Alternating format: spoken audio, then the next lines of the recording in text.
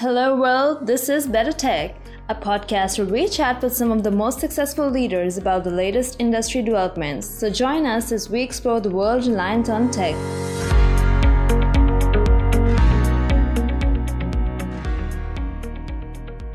So hi Jordan, this is Umair. I would like to give you a few minutes to tell us about yourself, and then we'll move on to your startup. Excellent. Wassalamualaikum. My name is Jordan Olivas. I am the co-founder and CEO of KissPay. We're one of the fastest growing startups from Pakistan. We are a one-click checkout and headless commerce provider for mainly the US and Pakistan. So we originally started as a buy now, pay later company, but we quickly realized that what we were building was not actually a fintech, but rather a infrastructure company where, in the US, you could essentially build out, you can connect to Twilio really easily and connect to Stripe really easily. And, there are services like that in emerging markets. But we found that they just weren't as robust or as reliable as we needed them to be. So we had to build a lot of internal infrastructure in order to support some of these common infrastructure plays. And we got to the point of saying, how do we extend this infrastructure to other payment methods? And that's where we came with the idea for one-click checkout. So what we do is we aggregate our hundreds of thousands of consumers, and we allow them to check out using only their phone number across hundreds of sites, actually over 1,000 sites today. And the nice thing about this is that now they don't have just the option of installments, but they can actually purchase with cash on delivery, easy Payza, debit card, credit card, and a number of other different form factors, all using just their phone number. And all their information is aggregated under a single profile, so they no longer have to shop at different places. And then they have the ability to know that they have a PCI and ISO certified organization supporting their data quality and integrity. We are, as I mentioned, we originally started in Pakistan, quickly moved to the US for further expansion, because what we realized was in the US. So you started off in Pakistan? You started from Pakistan? Or you were already in Yeah. So I'm originally from the US, and I started. Then I went to the Pakistan market about 9-10 months ago. And what brought you to the Pakistan, by the way, in the first place? So I had an investment in a software house, a small one, nothing crazy, and Pakistan. That was my only relationship to Pakistan. And then one day, my co-founder and I decided, hey, let's do this. It's a big population. It was, not a lot of focus in fintech at the time. There was a few companies kind of getting started, and we just thought it was a really ripe opportunity to come in and kind of help build the initial ecosystem in Pakistan for startups. But it's been a great place to do business, right? And a lot of really talented engineers, talented salespeople, talented marketing people. So it's been a really good move for us, because also the story of a fintech starting in Pakistan and moving to the US, we were the first ones to do that. And so that's a really fun story to tell people. But we essentially built this massive infrastructure play, right? That's super scalable and reliable. And we realized that the platform itself, because we have the ability for a retailer to go in and essentially activate any payment method that they want with no code, and to A/B test those different payment methods very easily, we realized that value proposition was extremely strong in the US. So we pitched it to a few retailers, and now we're engaged with over a dozen billion dollar USD plus retailers that are looking to use our platform, and have already signed hundreds of Pakistani retailers on our new one-click platform. So that's a bit about us. My background personally, from a small town of a few thousand people in New Mexico. I was ex-Klarna, so I started at Klarna when they launched their Pay in 4 solution, which everyone knows and loves now. And I was also the VP of sales at ChargeAfter, who actually just raised a $44 million Series B round. So my whole background's fintech and working in retail, so I know the space extremely well. Really excited to be here today. So talking about your business model, so the word is KissPay, right? It's like on installments, correct? Yeah. So it's interesting how we started off with that. I was looking for a very literal translation into what we were doing, which was installments. And so we came up with the name KissPay. And when we moved into one-click checkout, And we started to see this value problem. Hey, how do we not just offer buy now, pay later, but also a wider variety of options? Should we change our name? And we decided, no, people already know us, right? I think we're just going to leave it. We'll have to do some market re-education. That'll be fine. But then to take it a step further is when we started into the US, everyone was like, are you going to keep the name again? And I said, no, I want to keep those Pakistani roots. I want to keep that name. That's what people know us for. That's how they recognize us, our pink logo. I want to keep the name KissPay. I want to keep that kind of Pakistani root name in there. And, I stayed very firm on that. So it's known as KissPay in the US, KissPay in Pakistan. But now there's some market correlation as to exactly how that all got started. So I'm trying to understand, what your platform is. So really, as I'm a Pakistani retailer, I can integrate your SDK or whatever, or your software into my point of sale system. And just by using my consumer's mobile number, I can accept payments through them. Correct? Is this Yep. how it is? In point of sale, whether it be physical point of sale or online point of sale. Mm-hmm. But the idea is that the problem is that right now, when you go in, let's just say you use a Magento site or a WooCommerce site, whatever it may be, you use the standardized checkout, right? And that's what people are used to. It's what's normal. But the problem is no one is really focused on what checkout means, right? How do you make it faster? How do you make it less friction? How do you make it frictionless? How do you convert more consumers? And it's interesting, especially from a Pakistani mentality, right? And not just Pakistani, but I say e-commerce mentality. Everyone's so focused top of funnel. How do I get more leads in? How do I get more leads in? How do I get them to add these things to their cart? But then no one actually focuses on the very last step, which is the checkout, which is the most important part, because without that, you can't do anything. A lot of people abandon cart because the checkout experience is bad.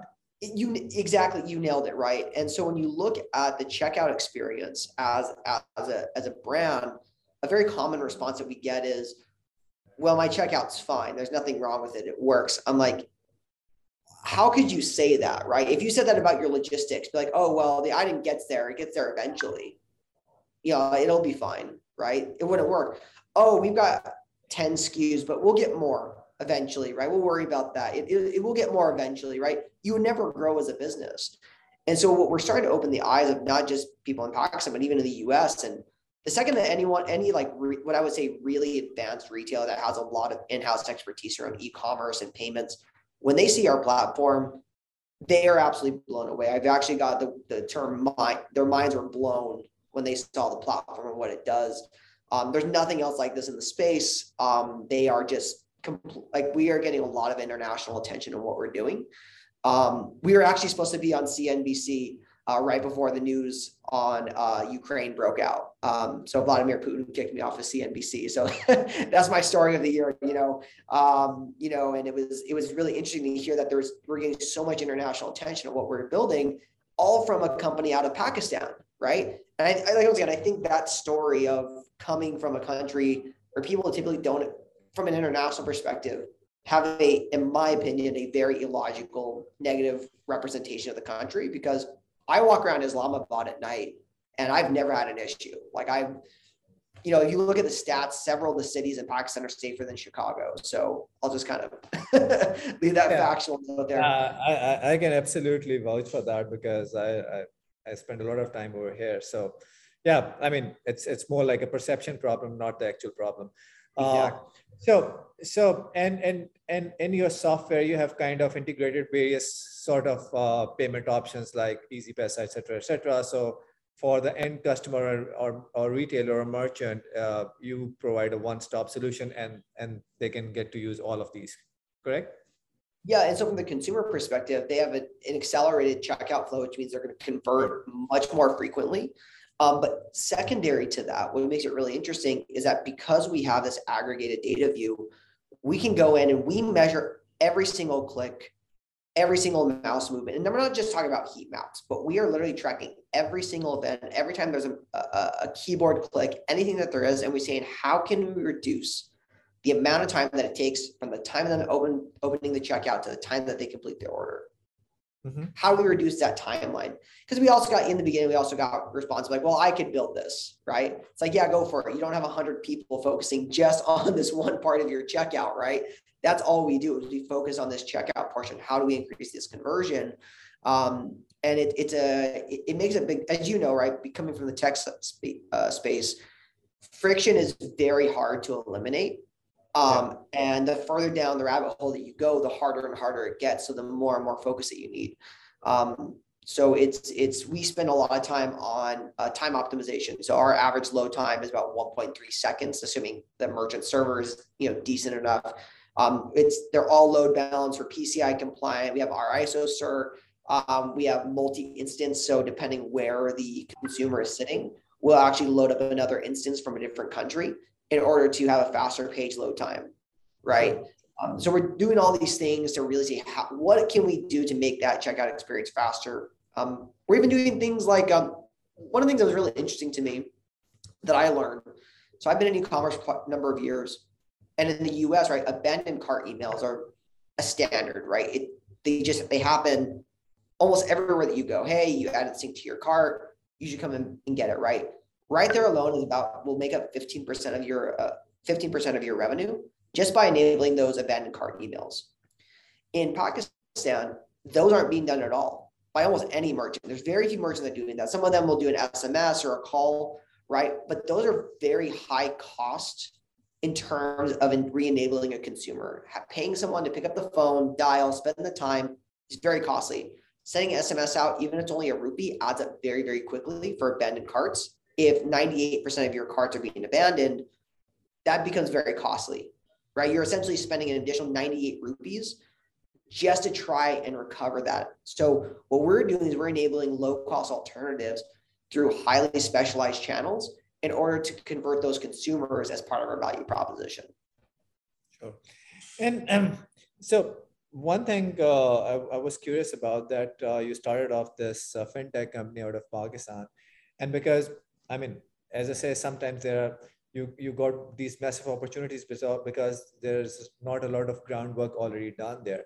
Now that comes with its own set of problems, which is the country may not be ready for fintech. The banks may not have the appropriate gateways, APIs, the merchants won't have that. So walk us a bit through that. How did you find this space, and over the time that you have already spent, how have you seen it evolving and where it is heading to?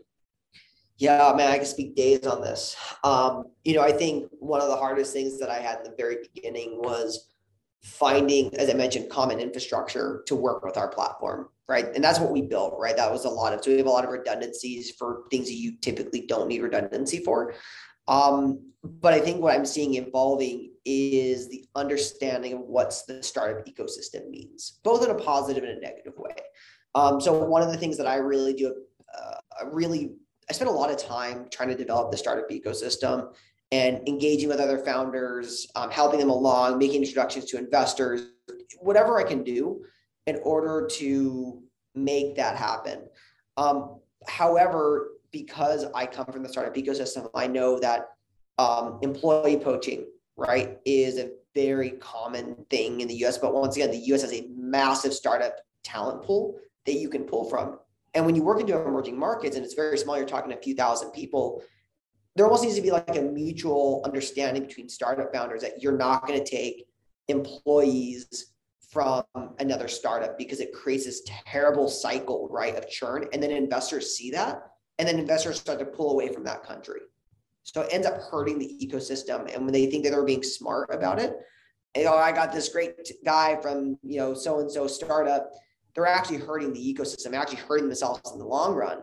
And so I spent a lot of time trying to educate founders like, look, I come from another startup space. Let me help you understand what are the things that we're doing and things that I've seen in my experience of, what we can do to help nurture this so that in a few years, we're all massive, right? Instead of us trying to, cut each other out, it doesn't make any sense. So I would say 90%, maybe 95% of founders are understanding of this. And they're awesome to work with. But then you have the other 5% that are very much, I'm going to do whatever I want anyways, right?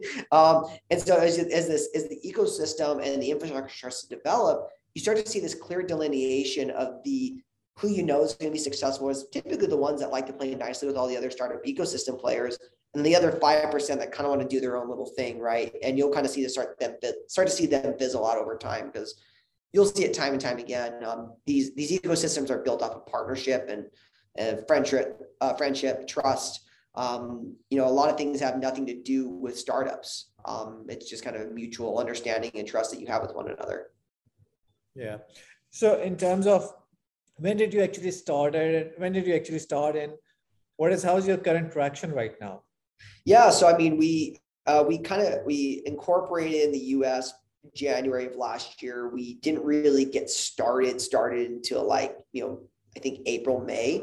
So we're coming up on our year anniversary here pretty soon, which is really exciting.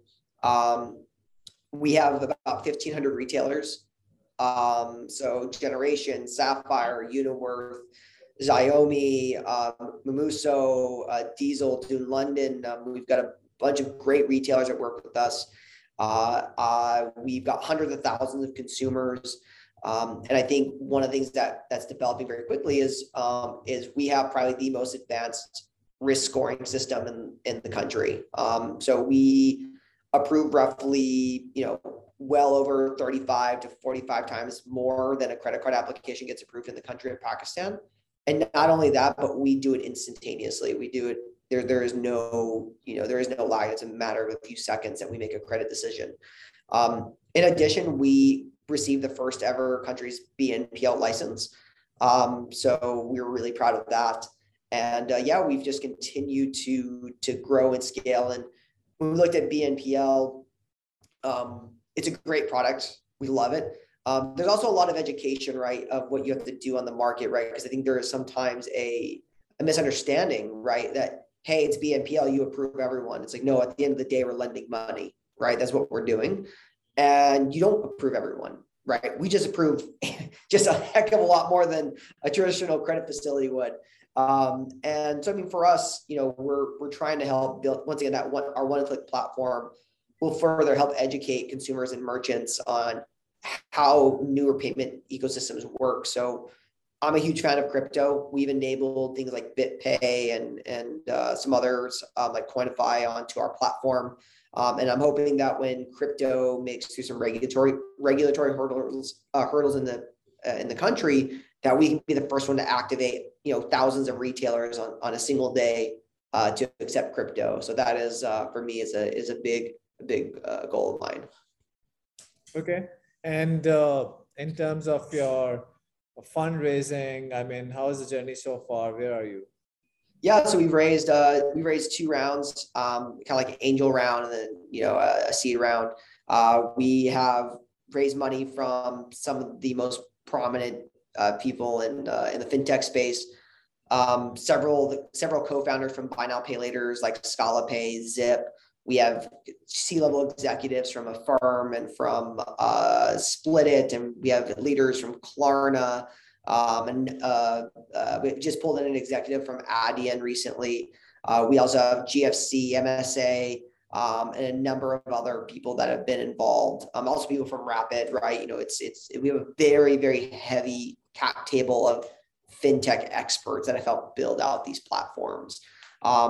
Fundraising is always one of those things where you're constantly doing it, right?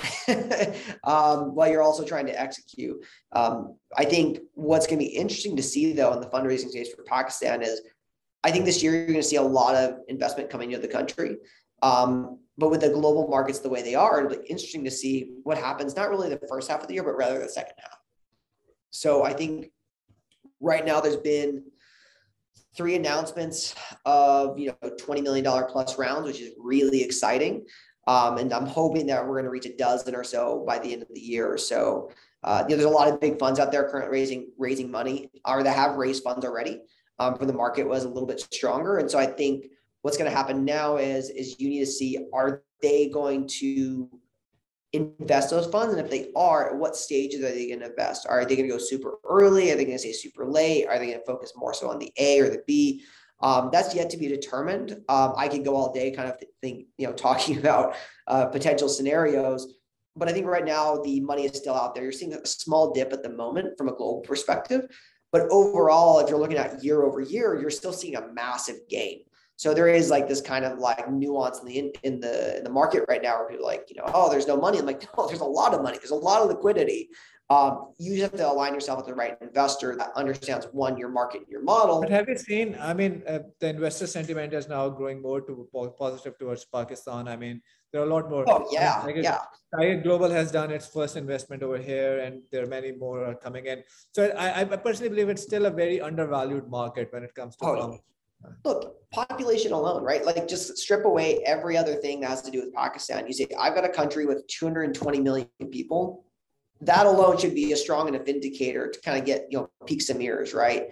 I think Pakistan still has a long way to go. It's a matter of what scale it's going to happen at between now and the end of the year. That's the big question everyone's waiting. Is it going to be another $350 million a year? I think it'll be closer to $1 billion. I think it'll well cross over past the $500 million mark. But we'll see what kind of arranges. But no, you'll start to see more tier ones. I've heard rumors of other tier ones coming to the market, which is super exciting. You're starting to see more angels starting to come into the market for early stage stuff. But I think what's going to determine a lot of that is how well can the ecosystem play with each other, because people have their eyes on every little detail, Yeah. So, I mean, talk to us a bit more about your team. I mean, how you have structured. Do you have co-founders? How did you come along initially, and how it's panning out right now? Yeah. So right now we have my co-founder, Saad, who is, him and I founded the company together. Right now he manages all of our analytics. We have department heads and execs on everything that you can think of. Everything from product to sales and everything in between, HR, all that fun stuff. And I think one of the things I spend a lot of time on is trying to enable my team to make the best decisions that they can without having to constantly look for my approval, right? And I think there are a very large portion of our team members that focus on really, how can I make this decision that's in the best interest of the company? And that allows us to scale very quickly. So we've built a lot of tech very quickly in a very scalable manner, because I think we've taken that approach from the get-go. Okay. And towards the last questions of this interview, where you see yourself, like say by the end of this year or in a couple of years? Yeah, I'm hoping by Q1, I would say end of this year being a Q1, we want to be a unicorn, or very close to is our goal right now. With the entrance of the US market, it gives us a TAM that can scale. And then with the opportunity we have in Pakistan, I think just in the Pakistan business alone, we could grow this company well past $250 million in valuation. And then it's going to keep growing, right? I think Pakistan has this amazing upward trajectory that if you're just a first market mover and you secure yourself a spot, the market's going to continue growing at a rapid pace and you're going to grow along with it. So that's for my long-term vision. That's what I'm really excited about, that in 5 years, I'm hoping KissPay will be one of those names like, oh yeah, they were one of the first ones in the ecosystem, and now they're just this big behemoth, and they bought, 3 of the banks. One can dream, right? But I think at this point we'll be. You have to. If you're a startup founder, if you're not dreaming, then you're not a startup founder. You nailed it.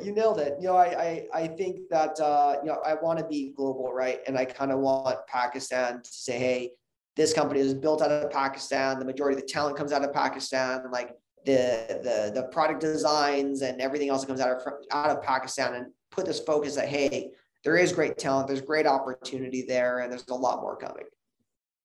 Wonderful, Jordan. It's really nice to see founders like you coming in and creating a startup ecosystem in Pakistan. All the best wishes for your success and for your team as well. Thank you very much. Thank you. Much appreciated. Thanks for listening to Better Tech. We look forward to bringing you the latest industry news in our next episode. In the meantime, check out our other episodes at techcell.com/podcast, and be sure to subscribe to our YouTube channel so that you never miss an episode.